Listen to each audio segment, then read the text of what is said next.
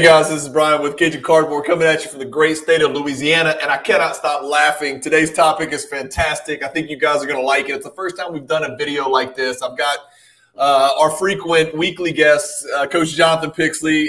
Welcome to the show. As always, you guys are watching us on the Luca Nation Network. Jonathan, what's up? Man, this is tough. This is tough. Let me lay it out. Let me lay it out. It's gonna be fun. It's gonna be fun, and it's more fun when you know you're gonna win something, and the other person has no chance. But let me lay out the format of what we're doing today. This might not even appeal to young people, right? So young people may click off and go watch something else. But today, what we decided to do is we're gonna start taking some players throughout NBA history who had at least arguably comparable careers, meaningful players, right? And today's two players are Wilt Chamberlain and Bill Russell. Now, if you don't know who Wilt Chamberlain and Bill Russell are, you're not going to enjoy this show.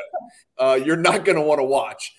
If you're really old, you're probably going to enjoy it more than a young person, right? But if you're our age or a little bit older, you're going to enjoy this. And comparing these two guys is really all about perspective and and what you lend the most weight to when you're gauging, athletic success, in a particular sport. So what we did is, again, we haven't shared any information with each other. We always want these to come across as very organic and just natural, like like we always talk about, like we were going to one of our old AAU tournaments and we were just riding in the SUV and we just started arguing about shit. So that's all this is going to be, except we had a little bit more time to prepare. But what we did was, we both made a pact that we would not, we didn't pick and choose Wilt or pick and choose Bill. We flipped a coin.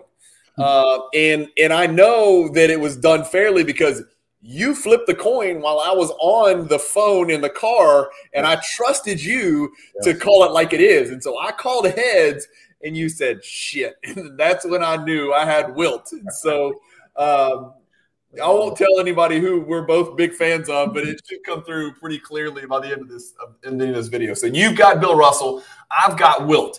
Basically, what we're going to do is we're going to basically talk about these two guys, point, counterpoint, almost like an attorney presenting a case to a jury. And you guys are the jury. You guys that are watching are the jury. We want your comments. We want to solicit as much input. If we miss something, tell us. If we get something wrong, tell us for sure. We want to know your opinion on who won the argument. We want to know your opinion on whether the argument even matters if your mind's already made up. A lot of you guys, know as much and or more than we do about the history of NBA basketball. So your mind already be made up. But today's just about going back and forth on these two absolute titans of the game. And to be clear, Jonathan, this always comes up in the LeBron Jordan argument, the Bird Magic argument. We're splitting hairs here. We're talking about probably two of the 15 greatest or at least most successful, whether it be statistical or team results, basketball players that have ever walked the planet. Well, no, if you're going to base it on those two criteria, it's definitely 2 of the 10.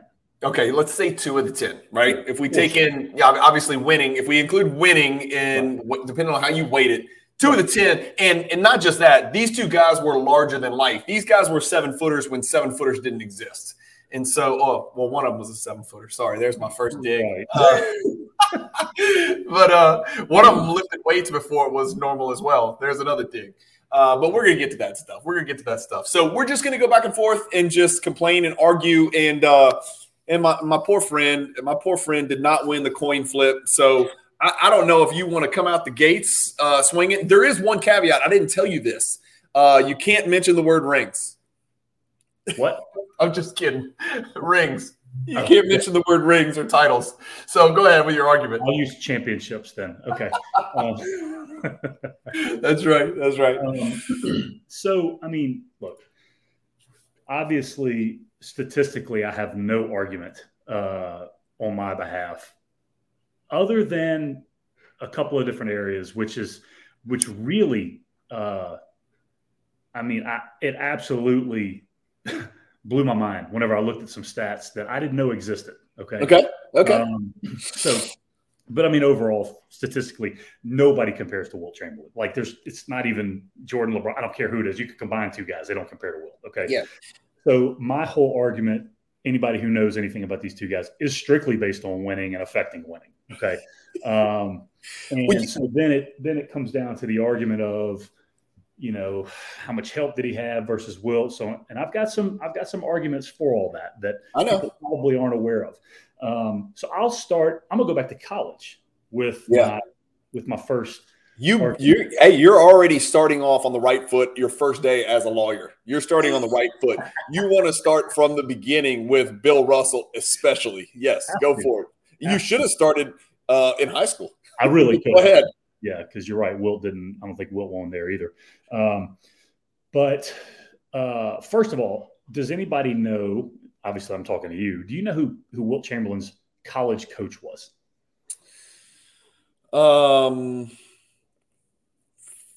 Am I going to sound dumb by saying Phog Allen?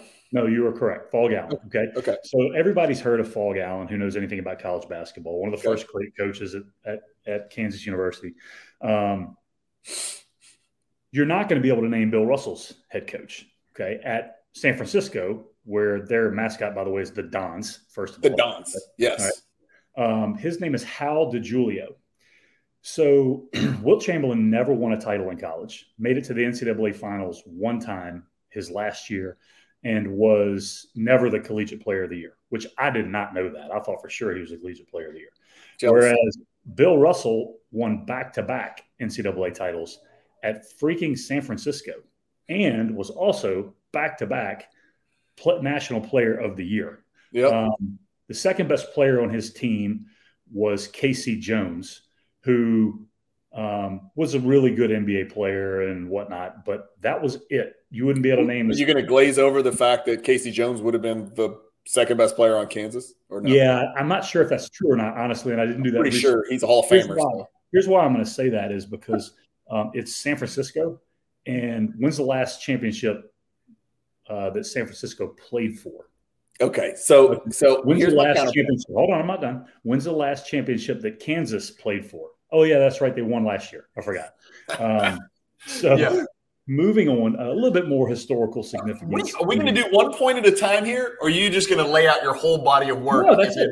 That's my collegiate argument right there. So I'm starting with the collegiate argument. Okay, well, first let's start with there's a lot of teams that used to be super relevant in all sports. You could say Nebraska football. You could say Arizona State baseball. Programs, are oftentimes juggernauts and then disappear, never to be seen again, right? 2 years. 2 years. Okay, that's fine. I get it. 2 year span. Well, when you put two Hall of Famers on the same college team, you're probably going to be successful. Is that fair? I don't think Casey Jones was a Hall of Fame player. I know he was a Hall of Fame coach. Okay. Pretty sure that's the correct. Yeah. Okay, so we're not here to talk about college. That's my counterpoint, right? We're not here to talk about Overbrook High School versus just saying that's where Bill Russell's, 8th grade middle school team, right? And you're going to notice a trend. That's all I'm saying. Yeah. I know the trend. I get it, and the trend is going to be that he's had Hall of Famers around him at every step of the way, right? Okay. Yeah, he probably played high school with Bob Pettit. Was Bob Pettit on his high school team? Let me plug Casey Jones in here because I want to make sure, as a player, Casey Jones is in the Hall of Fame. 8-time NBA champ. He's in the Hall of Fame, but he averaged 7, 3, and 4. So he must be in as a coach. We'll say he's in as a coach. Yeah. He was also 6'1", 200. Got it. Okay. Born in Texas. Went to San Francisco. Got it. Okay. So there's your argument. Let me start with and well done. I think he probably should have started in high school because I think he won a high school state championship. Maybe I might be wrong. Not that that's really all that wrong. But I'm not going all the way back there. Let's not go back there. And I'm sure you'll get to the Olympics because that's what you're gonna. That's all you can do. No, so go ahead. Let's start with this. I'm just gonna list 4 rules that had to be changed for basketball to continue to exist and not to turn into a mockery because of the existence of Wilt Chamberlain. Number 1, they had to change the lane. They didn't just widen the lane. They doubled the size of the lane because it was too easy for Wilt to score. And so they switched the lane from 6 to 12 feet wide. That's the first thing they did. The second thing they did, which they're talking about bringing back because there's nobody in the world like Wilt anymore, is that they eliminated offensive goaltending. You can no longer touch the ball over the cylinder as an offensive player or swipe it off the rim as an offensive player or dunk it back while it's on the rim. We know that. You used to be able to do that. Obviously, you couldn't do that for Wilt. So another, not really a minor rule change, pretty significant rule change. The third one is a relatively minor rule change, but just the fact that somebody had to come up with this makes me think I wanted to see Wilt play before this rule was changed. You used to be able to inbounds the ball over the top of the backboard into the lane if you were inbounding the ball under your own basket, and they thought that was unfair because Wilt would just stand there. And the guy would just throw the ball over the backboard, and Wilt would be the only one that could get it, and he'd dunk it, and it was automatic 2 points. Anytime the ball went out under his basket, it was automatic 2 points. Right. That's weird, okay? But the fourth rule change is the one that I know you know what it is because you're old like me, yes. And I know you know how preposterous this is. They had to institute a rule that you can no longer dunk your free throws. So there is a world that exists out there where the one knock against Wilt is his admittedly atrocious free throw shooting, which was like 51% or 56 or something. I forgot. I can look it up. Let's see. We'll look it up real quick. Wilt was a terrible free throw shooter. He shot 51.1%, so just a little over half. Worse than Shaq. What if he shot 100%? He could have shot 100% is what I'm getting at, right? So the 100-point game would have been 104. You know, the 50 points he averaged in 61 would have been probably like 71. It would have been craziness. It's already preposterous. We're going to go through some of the lunacy, but I wanted to start with the fact that this man led to more rule changes and more sweeping, like meaningful rule changes than any player that's ever played, I think, any team sport in existence, personally. I don't think football had any rule changes like this. Baseball, I'm trying to think. It would be like in the era of Babe Ruth, they said, you know what? The ball doesn't weigh enough. He's hitting too many home runs. Let's double how much it weighs. Or, you know what? A 300-foot fence is not deep enough. Let's make it 700 because you got to move the team back or something like that. Yeah, or something like that. Or maybe you got to use a wiffle ball bat or something like that, right? So these are preposterous rule changes because of one man, and his name's Wilt Chamberlain. Go ahead. No, go with your point. Anything you want to say about the rule changes? So that's a phenomenal way to start, and it's and there's no question, by the way, athletically in the history of athletics, he changed his particular sport more than anybody else. No question. Because when you change the entire measurements on a court, like it changed everything, you know. So yeah, those are major rule changes. And they try to talk now about how Shaq changed the game. Dude, not like this dude. I mean, this changed everything. When you double the width of the lane, I mean, come on, double. Really? All right. So let's go to individual accolades in the NBA, obviously, where and I think this is a little misleading. So I'll fall on the sword here a little bit.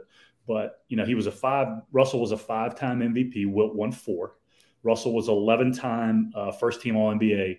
Wilt was 10 times. Okay. Now the problem with that, for those who don't know, is back then, you could make second team All NBA, but be the MVP, right? It happened. And it did happen. Yeah. And in fact, the year that Wilt averaged 50, Russell won MVP as a second team All NBA. That was also the same year, by the way, that people don't know, that Oscar Robertson averaged his triple-double, right? Correct. So a lot of the rebound stats and all that stuff happened because they ran no offense back then, and people shot it really quickly. And B, people couldn't shoot. And so I love it when people go back, back then, no, they were terrible shooters. Terrible shooters. Evidenced by Bill Russell, who never took a shot outside of 12 feet, shooting 43% for his career, right? And Wilt, ironically, only shot I think 51, 52%. Just over 50. Yeah, just over 50. He had a year where he shot 72. You know what 54. I'm saying? Yeah, 54. He shot 54, but, part of that's late in his career. So anyhow, I think from a individual accolade standpoint, you look at it and go, okay, he's got 5 MVPs and Wilt's got 4. He's 11-time All NBA and Wilt's 10. Now, keep in mind, there were 10 years where they were in the league at the same time, correct? Yep. Okay, so Russell obviously would have had one more opportunity there than he did as far as in order to exceed him. So, nonetheless, that would be my next point. That's a great point. Before we get sidetracked, the year Wilt, 61 was the year Russell won MVP, second team All-NBA. Wilt averaged 50 and 25. Yep. And didn't win MVP. Was Oscar Robertson second or third in the MVP voting? Third. He was third. Okay. So the first man ever to average triple-double finished third in MVP voting. Just let that sink in. That's nuts. And well, that's just nuts to talk about. All right. So I guess, and I'm going to go through here quick, and we can just laugh about this together. I'm going to go through Wilt's records. He's got 72 records, 68 NBA records that he holds by himself, not shared with another player. Okay. I don't have these in order of what's most impressive or what's never going to be broken. And that's another video that I've always thought about doing on my Cajun Cardboard channel is records in pro sports, not just basketball, but pro sports that'll never be broken and doing the top 10. That's something we could do where we go outside the world of basketball and talk about other sports as well. But here we go. And I'm going to go quick through these because there's a lot. I'm not listing all 72 records. He never fouled out of an NBA game. That's insane and preposterous. He averaged 48.5 minutes per game during the 1961 season when he broke all the records. It's it's the greatest statistical season of all time, without question, in any major pro team sports league. Yes. 48.5 minutes per game. For those of you watching, there's 48 minutes in an NBA game. That means he played every minute of every regular season game, and he played multiple games in overtime. So you tack on minutes, you get over the 48 threshold. He had the highest single season. He has the highest single season points per game, 50.4. He has the most career minutes per game, 45.8. So he averaged 48.5 minutes one season, but he averaged 45.8 minutes played per game for his career. That's even old man Wilt. That's even Wilt, who played into his age 36-year-old season. He was playing 43 minutes a game. So when you hear about load management and taking nights off and sitting back-to-backs, Wilt is somewhere in heaven laughing, or he's somewhere. He's laughing his ass off at people that are taking off back-to-backs because they're sore, they need rest. And this is a guy doing it. And Russell had also really good minutes per game, but doing it in an era where they're taking buses, they're taking trains. There's no such thing as private airfare, of course. So a whole different world. There's no medical science technology. There's no massages. Well, there's massages for Wilt, but not the kind that would get you ready to play basketball. There's no saunas probably. They're not taking ice baths. They don't know what the hell they're doing, right? They're just wrapping it up, putting some liniment on it, and rolling out there. He's got 22.9 career rebounds per game. And so the reason I bring that up is Bill Russell's greatest, statistical contribution was rebounding, and Wilt was a better rebounder. He has the most rebounds in a single game, 55 in one game. He has the most career total rebounds, again, and that is what Bill Russell does. He has the most seasons leading the NBA in rebounds, 11, and that's what Russell does. He has the most rebounds per game in a single season, 27.2 in that same 1961 season. He has the most points in a single game, 100. And he made 28 free throws that night, by the way, just like Giannis in game 7. Was it game 6 or game 7? Game 6. Yeah, game 7. He didn't make 28 free throws. No, I'm just saying Giannis showed up and made his free throw. It was like 17 for 21 or something like that. Yeah, he didn't make 28. Yeah. But like when it counts, like Shaq says, I'll make it when it counts. So yeah, sure, Shaq. Sure you do.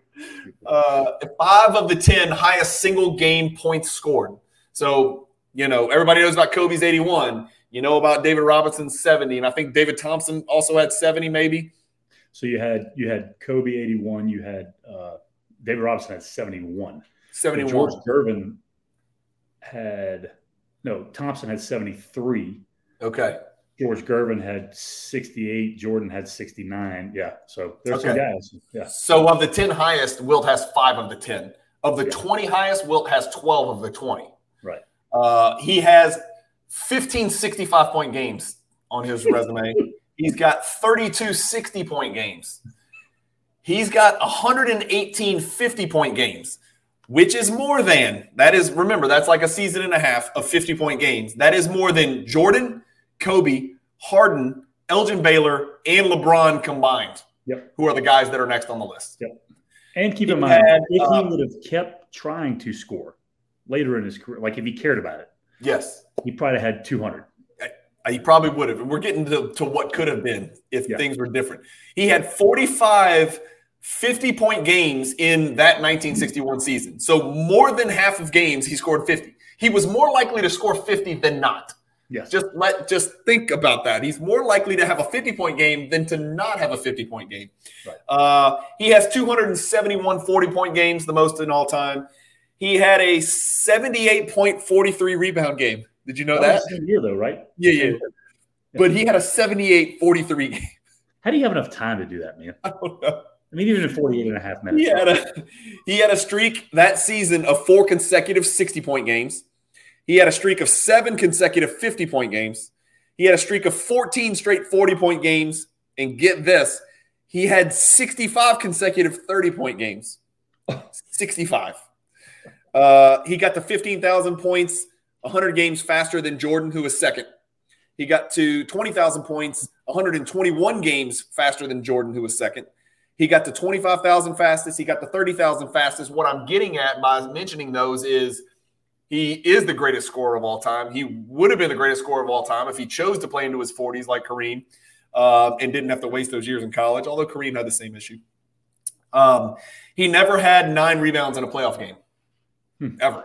So every playoff game he ever played, he had 10 or more rebounds, double-double every single playoff game he ever played. He never averaged below 18 rebounds in a single season. Russell can say the same thing. They're the only 2 people in history. Never averaged less than 18 rebounds.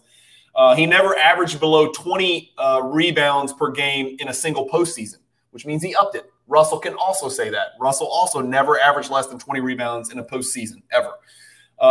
He has the most career double-doubles, 11.8 full 82-game seasons worth. So 11 seasons worth of double-doubles, 968. And he had the most consecutive double-doubles. You want to guess how many? Double-doubles. Nah, no clue. What? 227. But guess what? He also has the second longest double-double streak, 220. And the third longest double-double streak, 133. I was going to guess like 500. So, really was. So he probably took a game off when it could have been 448 if he had just got a couple more rebounds. Yeah. And so that's it from my statistics standpoint.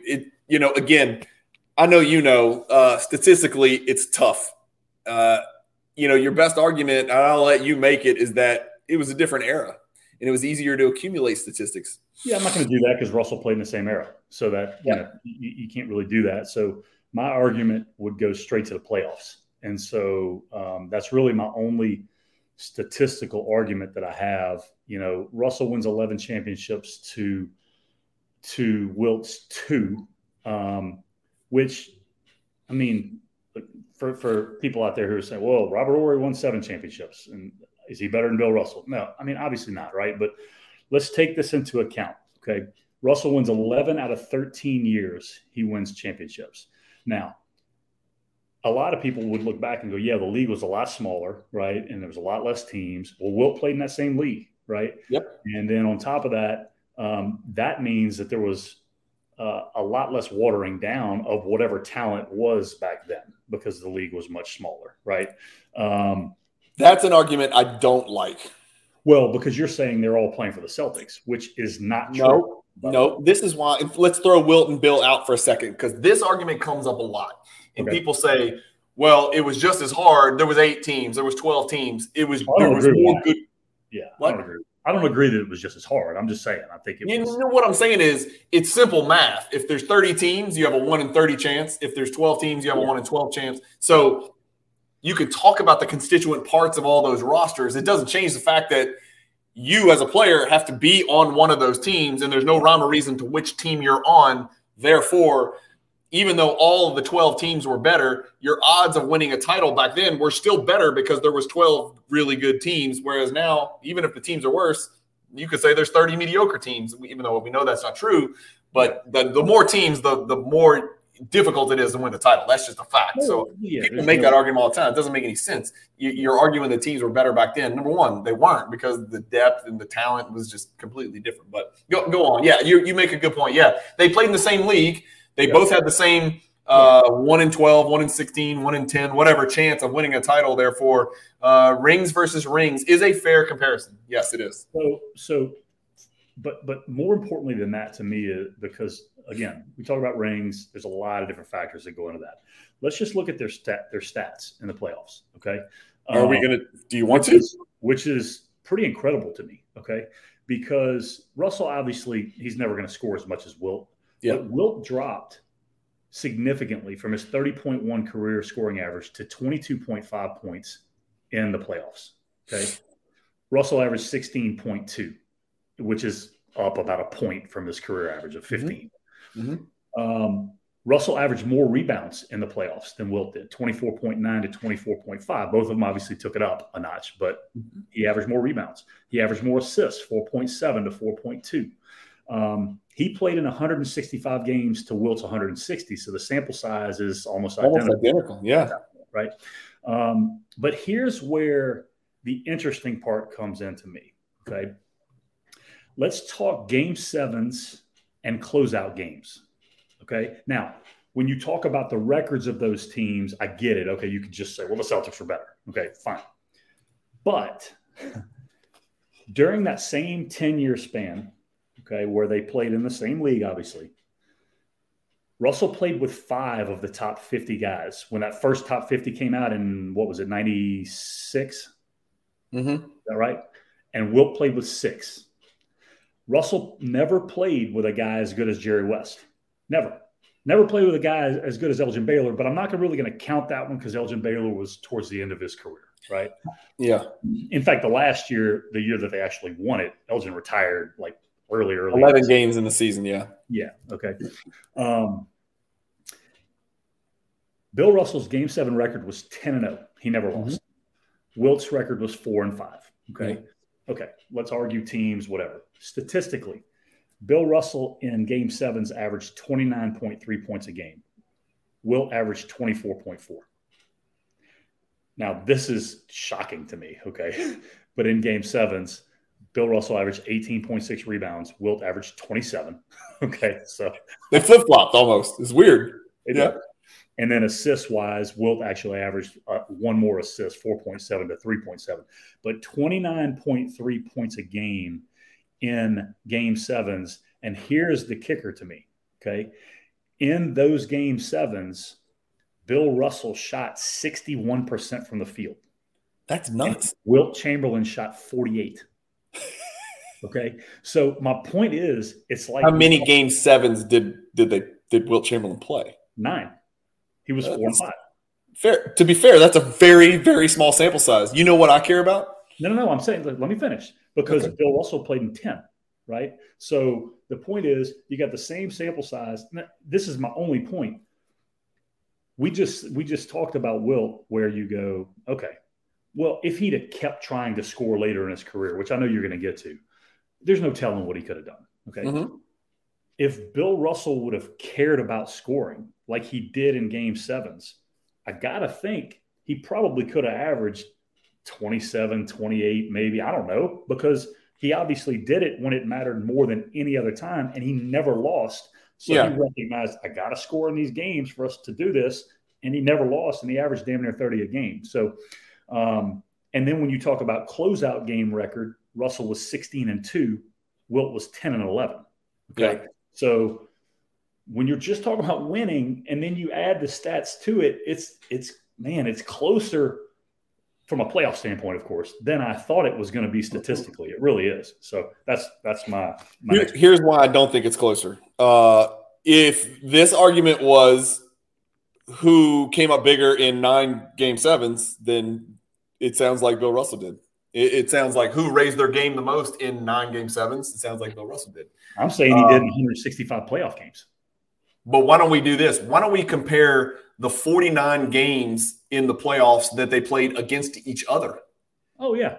That's in those 49 games against each other, right? You hear the argument, Wilt was playing against a bunch of plumbers and, milk carriers, right? Okay, well, he did play against Bill Russell, who I will admit is one of the greatest defensive players that ever lived. And by every by every measure, he was at least in the conversation, right? I mean, I'm arguing for Wilt, you're arguing for Russell. We wouldn't be having this argument if people didn't think they were on an equal playing field size-wise and things like that. So in those 49 games where they matched up with each other, Wilt won 29 and lost 20. So he got the better end of Wilt Chamberlain, and we know he got the better end of Wilt in the games that mattered the most. What I'm getting at is that, when you look at team achievements, and winning is a team achievement, Wilt was probably 4 games away from really flipping this script, and we would not be making this video. Can't argue that. Can't do that. You can. Nah, you can't, because you could do that in every sport. You could say Tom Brady wouldn't be better than Montana had this and this and this not happened. But they didn't play against each other. These are games where Bill Russell eliminated Wilt Chamberlain. They could have 50 points, 50 points out of the 900 games that these dudes played in their career. 50 points in head-to-head matchups in elimination games and game sevens might be the only argument Bill Russell has in his favor. What if Bill Russell had 6 rings and Wilt had 5 or 7 and 6? Well, sure. Yeah, but it would be different. He never lost. But let me go back. So this is what happened in the 49 games that they played against each other in the playoffs, right? Let's talk about regular season. In the regular season, Wilt was 30, 28, and 4 against Bill Russell. Mm-hmm. And Bill Russell was 14, 23, and 4. Mm-hmm. Okay. Wilt shot 49%. Bill Russell shot 37% against Wilt. And neither one can ever shoot free throws. So we're never going to talk about that. Okay. And I will admit, Bill Russell's free throws were probably slightly better, but it still ain't nothing to write home about. In the playoffs, these are playoff games. 49 times these two behemoths matched up. Wilt averaged 26 and 28, and Russell averaged 15 and 25. Mm-hmm. Russell actually did. I'm going to talk about free throws. Russell stepped it up and shot 60% from the free throw line. And Wilt Chamberlain's right at his career average at 49. Apparently wasn't concentrating. And then, Wilt obviously shot a better percentage. So we can talk about game sevens and team results all we want. And who you would rather, who stepped their game up most in a game 7 is, it's like, well, the floor, the baseline for Russell was lower than the baseline for Wilt. So there was more room to step your game up. I mean, freaking Wilt was 26 and 28 against Russell in the playoffs. How much more can you expect a human being to do? And so what that says to me is all that's left is your teammates. All that's left to distinguish between these two guys when they play each other head-to-head on the biggest stage in the games that matter the most is their teammates, because head-to-head against each other, it was an absolute woodshedding. I mean, it was bad. It was really, really, really bad. Wilt played with one more top 50 guy than Bill Russell did. I know, but where in the top 50 were they ranked? That's what we got to look at. We got to look. I looked at that. I looked at that because I was like, everybody, and myself included, was always under the impression the Celtics play. He had this many more Hall of Famers, blah blah blah.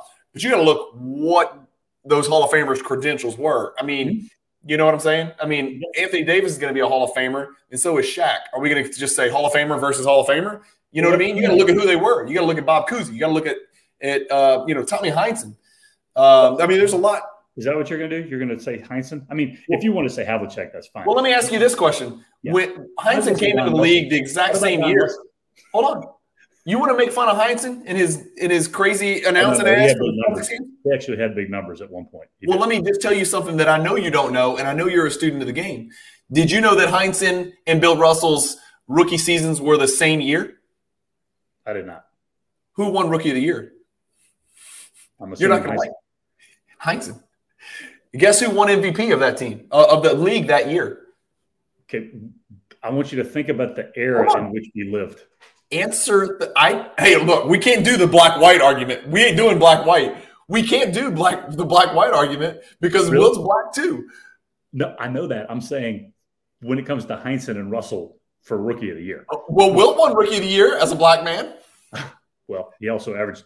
Was that year just so much more enlightened racially that everybody was going to just, hey, we're going to be fair. There just wasn't another white guy who could play at all. That's all.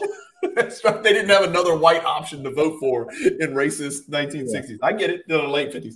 So the year Russell was a rookie, Cousy won MVP. Heinsohn won Rookie of the Year. Yeah. Wilt's rookie year, he won. Go back to that again. What did you say?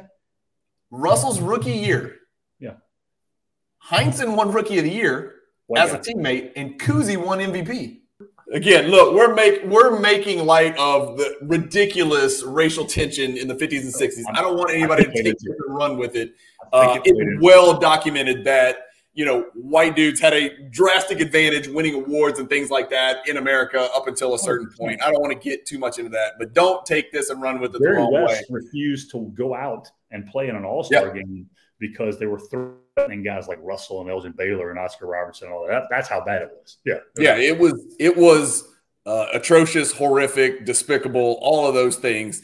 And it's funny that it's permeated into our argument, but it is a well-substantiated fact that, you know, awards, and I'll even take it a step further, and it's hard to kind of make this a tangible argument, but, you know, Russell was more accepted as a black man, as a team player on the whitest team in the world for the whitest franchise in the world than Wilt was, who was very brash, you know, much more of a figure off the court than Russell was a lot, you know, and now Russell was very outspoken, but just the way they carried themselves, the way they dressed, the way they acted, white America at that time was much better accepting this great teammate, pass first, play defense, hard-working, dive on the floor guy than this icon giant of the game, very brash, very confident. You disagree with that? I can't speak for their teammates. Okay. Yeah. You would think, but the city of Boston was the worst in America, apparently, at the time, as far as that was concerned. But that cuts against it. They embraced Russell like crazy. I mean, regardless, I think it's something to take into account when you take the accolades in. But again, we're talking about Tommy Heinsohn for no reason right now. So anyhow, we're talking about it because Russell didn't win Rookie of the Year or MVP his rookie season, and Wilt won both. And they lived in the same racist era. So I'm pretty sure Russell won both titles too. Yeah. Oh, yeah, that's right. Yeah, thank God for Kuzi. Thank God for the white guys. Okay, let's talk about their head-to-head games. Have we talked enough about their head-to-head games? I want to wrap it up. Actually, Miami with head-to-head games. They played 4 Game 7s against one another. And if you go look at it, I mean, Wilt's numbers overall are better, right? Outside of his shooting percentage, which they were about the same in those 4 Game 7s. But the year Wilt averaged 50, for example, 1962, they play a Game 7, Russell holds him to 22, which was his playoff average. But, I mean, you're talking about less than half, okay? Yeah. Now, in all fairness, Russell scored less than that in that game, right? But he did hold him to 22 points. Yeah, that's a feat. 65, Russell goes for 15, 29, and 9 assists, okay, when they beat them. 1968, Russell holds Wilt to 14 and coached the winning team. That's nice. Now that's a feather in your cap right there. The first ever 3-1 comeback. First ever. I'm going to give you some credit there. That's a feather in your cap for Russell. And again, this wasn't in the finals. This wasn't in the finals, right? Because they were in the same conference. Yeah. The first ever 3-1 comeback. He holds him to 14 and coached the freaking game. Okay. Yeah. 1969, and it's well documented. You know, he walks into was it the Forum at the time? I guess was it the same? Yeah, and all the banners are up, and they're waiting, champagne bottles and all that. Wilt sits out with a knee injury. Oh, come on! And for the last 5 minutes, and I think Van Bredekhoff was the head coach, and he refused to put him back in the game because he was pissed at him. And the irony in all that is the Celtics were up big when he went to sit. When he came off the floor, the Lakers cut into a huge deficit and almost came back and won the game. But Don Nelson and his leg kick jumper that hit the back of the rim, bounced up, hit top of the backboard, and went in, won the game for him. So, save Russell's ass again. My point in saying this, and this really is my closing argument, counselor, okay. Is that my whole basis for anybody that I would choose to be on my team is based on who's going to affect winning the most, right? If you did it strictly based on statistics, LeBron would overcome Jordan cumulatively, okay? Wilt aggregate.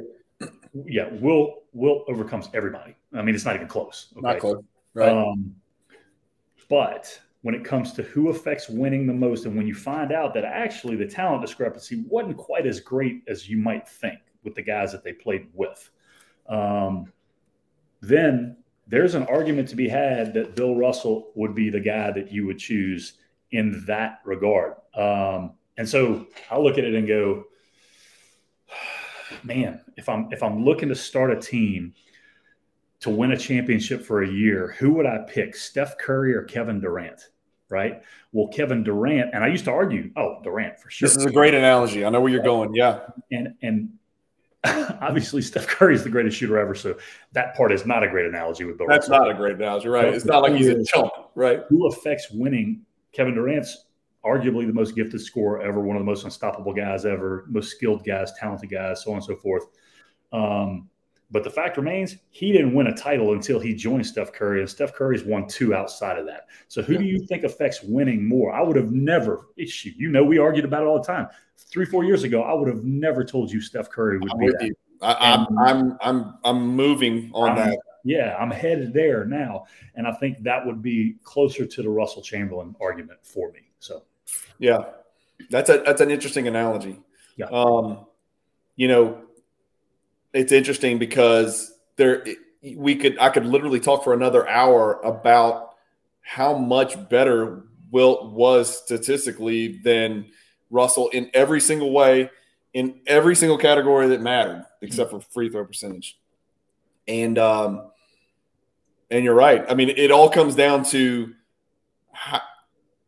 what type of effect Russell had on winning above and beyond statistics. Because my argument was always, let's just say they got drafted to opposite franchises. Right. And let's say Wilt Chamberlain was a Celtic. Let's say Red Auerbach pulled some trick where he got him in some kind of territorial draft. Did you know that neither Wilt or Russell were number 1 picks in the draft? I knew. That's crazy. They were like 2nd and 3rd, respectively. Yeah. But what if Auerbach had played some dirty trick and picked up Wilt Chamberlain and put him in his franchise? Would he have 16 rings? I don't know. Would he have less than 11? I don't know. That's something we're never going to know. Or would he have been traded twice like he was? But maybe he would have been a different player. Maybe he would have played more like Bill Russell played under the tutelage of Red Auerbach. I mean, Red Auerbach was a great communicator. Red Auerbach was a very open-minded white dude in the NBA in an era where good luck finding very many of those. And that had to change. That had to be a huge linchpin to Russell not hitting his breaking point with all the racial crap that he had to deal with. You know what I'm saying? Wilt didn't have a guy like that. Sure. And look, what it comes down to individually is, could Bill Russell, had he just decided to, could he have led the league in assists? I don't know. Probably not, I would guess. Wilt we don't know. Yeah. Wilt just decided to. And he was like, I'll just lead the league in assists this year. He did it out of spite. He literally did it out of spite. I know. And in that same season, Jonathan, where he decided to lead the league in assists, and he did, somebody said, you're only doing this to get attention, and it's because you can't score anymore because you're getting too old. And then I think he had 3 50-point games in a row, and then he went back to playing the same way and leading the league in assists. I wonder if and this analogy is going to be a little bit extreme, so just bear with me for a second. But, statistically in the regular season, James Harden is one of the greatest guards in the history of the game, right? His prime 7, 8 year, maybe 10 years, right? Okay. Yeah. And from a standpoint of stat accumulation, and use Westbrook too, okay? Those guys. Michael Jordan never did some of the things that those guys did statistically. Statistically, right. He wasn't allowed to, right? It was different. Yeah. It was, but you get what I'm saying. Okay. Yeah. So take those guys, and then both of their drop-offs in the playoffs were, Harden especially, drastic, right? Now, the difference is Wilt did have 2 rings. Those guys have 0 and probably will never win one. But my point is there's that big drop-off where I think you got a stat sheet stuffer in the regular season who still had really good numbers in the playoffs, but a big drop-off in scoring, huge, and that's what he did, So I don't know, man. It's something to think about, and I think it was interesting. Well, we didn't get those stats. Yeah, here's the issue. There's a couple things that we still need to talk about because I feel like this argument tilted, and you did a good job of warping it and morphing it into this, where you're talking about who would you want for a Game 7, or you're talking about who played better in the very small sample size of clutch games. But analytics sometimes kind of eliminates some of that shroud of uncertainty. And so let's talk about their PERs. Okay. The PER for Wilt Chamberlain is 26. Jordan has the highest PER of all time. Right. And Chamberlain's up there, 26.2. Mm-hmm. Wilt's PER is 18.9. So career PER, Wilt is 7th. Russell's is, Russell's is 18.9, which puts him just behind Mark Aguirre, Kemba Walker, and David Lee. Yeah. Okay. Regular season, right? Career. Yeah, it's career. It's everything. It's all your games you played. Right, but is it just regular season? I think PER is just every game you ever played. I don't know. I'd be interested. Maybe it is. Yeah. Either way. Okay. Yeah. Are you insinuating he was just dogging it during the regular season? No, I'm just saying. Look at his numbers. I'm joking. I know. I'm just saying. I don't know, man. Russell's highest PER season was 22.8, and Wilt did that 12 times, and he did it the first 10 seasons of his career. Yeah. And PER, it throws out, it throws out teammates. It throws out winning. It just looks at, how efficiently, you contribute to points on the floor. Win shares is the one where this is where I'm going to cut into your argument about who affects winning the most, and I'm going to use win shares as an example. It's the estimate of the number of wins contributed by this player compared to a replacement player, basically, or pretty much. Or how many wins did this particular player contribute to the team over the average player, I think is the way it goes. Correct me if I'm wrong in the comments. That's get win shares and value over replacement and all that crap. Wilt had 247 to 163 for Russell. Career win shares, Wilt's third behind two people who just won't stop playing basketball, Kareem and LeBron. They've just played so many more games that win shares is an aggregate stat. And so they've played so many more games, they get to accumulate more win shares the longer you play. And so Wilt's third all time. Russell is 20th behind Reggie Miller and Artis Gilmore. Career win shares per 48 minutes. Wilt's third, Russell's 31st behind Easy Ed McCauley, and again, his nemesis, Artis Gilmore. True shooting percentage, we don't really need to talk too much about that because that incorporates free throws, right? We always talk about Wilt's free throws are so bad, and Russell's were not great. But true shooting percentage, 54 to 47, Russell as well. Let's real quick talk about the teammates. And we talked a little bit about it, and it's real easy to say – just like it's a fallacy to say, well, the Celtics had, better teammates than, the Sixers and the Lakers. It's not fair to say that with no substantiation. It's also not fair to say, well, he had this many Hall of Famers. He had almost as many Hall of Famers. It's the same thing because it's the same number of Hall of Famers. The Hall of Famers on your team matters, right? Michael Jordan's a Hall of Famer, and freaking Adrian Dantley's a Hall of Famer, but that's not one versus one. Right. And so who those Hall of Famers are, matters a great deal. So when Russell came in the league, he joined a Celtics team that had a winning record. So they were already winning, right? They already had the best player in the league, Cousy, or Pettit, arguably, but Cousy, right? I think it was, Pettit. And did Pettit come in the year before? Pettit was probably the best player at the time. But Cousy was there. We talked about, not winning the MVP and the Rookie of the Year. And you make a very valid point. They chose two white dudes, right? Not surprising. So I don't know. It's tough. I do like the stat that neither one of them was a number one overall pick. I think that's really funny. Because Jordan's not a number one pick. It's like good point. When are people going to learn? Right? I gotta know who was chosen ahead of him. Was it white people? I bet it was. Let's see if it was some 5'11" white guy. Let's go see. I don't know. Let me see if I can pull that up. I got Wilt Chamberlain. We're on Basketball Reference. He was here you go. Wilt was the third overall by the Warriors. No, it doesn't give you the breakdown. And Russell was the second overall pick by the St. Louis Hawks in the 56th draft. Oh, wait. Yeah, I think I can see it.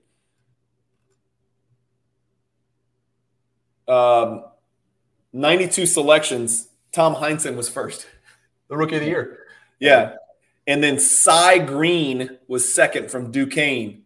Going back to your San Francisco argument, I'm not buying all that crap. Holy Cross, Heinsohn, Duquesne, San Francisco, Dayton, George Washington, DePaul. DePaul's a great example. Just because San Francisco is not good now doesn't mean they were trash back then. I mean, he would have gone there if they were trash. I'm not buying into that. Dude, they never won a title before and haven't won one since. Haven't played for a title. I get it. Never did before, haven't been since. I get it. That might be the strongest argument I have. The strongest argument you got is that he went to San Francisco and won 2 championships. And he had great stellar Olympic. Obviously, he won a gold medal, right? The Olympics. Yeah, but you could say he played with, West and actually, I don't know. He was with West and Robertson on that team. Yeah. Yeah. So that's a good amateur Olympic team. It's the first great one, right? It's the first great one before the 84 team. But look, here's my deal, man. Everywhere the dude went, he won. Period. Can't argue with it. And he won titles. But winning, it's a team sport. It's always the argument's always going to come down to fine. And he's playing with different teammates. And Wilt got traded twice and played with different teammates and won twice. So you want to just talk about winning? Look, better individual player. Wilt Chamberlain is in the argument for sure as the greatest individual player of all time. Okay, Bill Russell is not in that argument. Just statistically, you can't do it. But you want to go to win? I don't know, man. I'm telling you. It's a stronger argument than I originally thought. Let me ask you this question. We're going to the park. Yeah. You're playing a game for $1 million. It's $1 million. It's winner take all. Yeah. You get to pick, your 5 teammates. You get to that center position, and you got to choose between Wilt and Bill Russell. And don't choose Russell because you want to get your shots up. I've played with you. I know how you are, and I know what matters to you, Wilt Jr. Who are you taking? Are you taking to win $10 million in a pickup game? Are you taking Russell over Wilt? To win? Just to win? One pickup game to 40. A pickup? One game. 40. I get to pick the rest of my guys, too. The other guys are stagnant. Like, you've got them. Your teammates are already there. Yeah, I'm taking Russell. You've changed a lot, my friend, over these years. I'm still in the middle of the argument, dude. Are you going to take Draymond over Steph also? Still not in the middle of the argument? Are you? No, this is out. The argument's over. People vote. Let me know who won the argument. Let me know who's better, Wilt or Russell. Okay. Yeah, and you also have to tell us if you're white or black, because I'm not going to listen to any racist white people tell me they like Russell more. Like, no, I'm just kidding. No, if we're out of the argument, I would take Wilt Chamberlain every single day, and I would also tell you that I think Wilt probably would have won 15 championships if he could play. It was a trick. We're still in it. It was a trick. Take that into account when you comment. There was a trick. I tricked him. He admitted it. Even he knows. No, I'm just kidding. Let us know, guys. Hopefully you enjoyed this one. Let us know in the comments who you think was better, Wilt or Russell. And again, I've said this 3 times. I just want to be very clear. The racist stuff existed. It was awful. It was pervasive. It was disgusting. It was despicable. And we don't mean to make light of it, but it definitely did affect MVP voting and Rookies of the Year and who got drafted and who was on whose team and who got traded for who. It was bad. It's a black eye. Obviously, we know about it in baseball, but people don't talk about the basketball side of it enough. Before it was you realize that Russell got drafted by the St. Louis Hawks, which actually I think might have been the worst place because I think those guys on that team didn't want black people on their team at all. And so that was a major issue as to why he got traded to Boston. And that's how Auerbach said, no, you can't have him. He's a territorial selection because he lives in blah, blah, blah. Something weird. Right. I don't know how that works because he went to San Francisco, but maybe it was where he was born or something weird. I don't know. They had some weird loophole that Auerbach and his genius exploited to snatch Bill Russell from the Hawks. Yeah. Now that's where Pettit was. Exactly. Yeah. Yeah. Pettit's the only player during the combined Wilt Russell era to win a title, right? And to win MVP, or am I wrong about that? I think he did, Jonathan. I think you're right. He won MVP, but I'm saying, is he the only guy to do it outside of those guys? Because they won 9 and they were together for 10 years. So, no, yeah, you're right. He had to be. He did, yeah. He got 2 MVPs, Jonathan. He won the what year did he win those in? I don't know. He won 1 before Russell was there, though, I think. And Pettit was really good. He put up some really damn good numbers, too. 26 and 16. He played in the NBA for 11 years and went to 11 All-Star games. And won 2 MVPs. He was pretty good. And he has a lot of win shares, too. And he has a much higher PER than Bill Russell, just for the argument's sake. LSU guy. LSU. Yeah, LSU guy. We sit right by him at the games and stuff. Yep. Let's do this. I want to end on a trivia question because I want to test your knowledge, and I didn't prepare you for this, and I certainly you are probably going to get 2, maybe 3 of these. I don't think you'll get all 4. There's been 4 quadruple doubles in NBA history, and I discovered this when I was researching Wilt. I just stumbled on it. Wilt's not one, and Russell's not one. Because it ain't steals. Okay. But that being said, if anybody was going to have a quintuple double, it would be Russell or Chamberlain. Yeah. And if anybody was going to have a quadruple double, those 2 guys would have had more than 10 each, more than 20 each. By the way, they took a year, and I can't remember what year. I heard. Blocks? You saw it? 8.8 and 8.1? Yeah. Average. There was a year where Wilt would have averaged 8.8 blocks and Russell would have averaged 8.1. Which means they probably had 30-plus games of more than 10. And as we've talked about, Wilt doubled every game of his life, right? Which means if you had to estimate how many triple-doubles Wilt Chamberlain would have had in his career, 300? Easy. Yeah. Easily, right? Okay. Sure. Yeah. Okay, so getting back to our point, it's not Wilt, it's not Russell, because they didn't keep track of steals and blocks like we talked about. Right. But there's been 4 quadruple doubles in NBA history. See if you can name the 4 guys. Nobody's done it twice. 4 guys have done it. Olajuwon? Yes. Did Alvin Robertson do it? That's 2. That's the one I thought you might get because of his ridiculous steals. I feel like David Robinson did it. That's 3. Those are the 3 that I thought you could get. I would have gotten those 3, but I would not have gotten the 4th one. Can you at least give me an era that he played in? I think he played – I might be wrong. I think he played on the same team as Wilt a couple years. So – he's a center. He's a Hall of Famer. He's another center. So 3 of the 4 quadruple doubles have been he did. He played for the San Francisco Warriors. Oh, Nate Thurman. Yeah, Nate Thurman. That's a good call. Yeah. That's it. I actually did that not too long ago. Yeah, that's crazy, man. Wow. But when would he have done that? Because he came in the league in 63, and they didn't keep blocks, I don't think, until like 71 or something? Yeah, something like that. So it had to be after that. Yeah.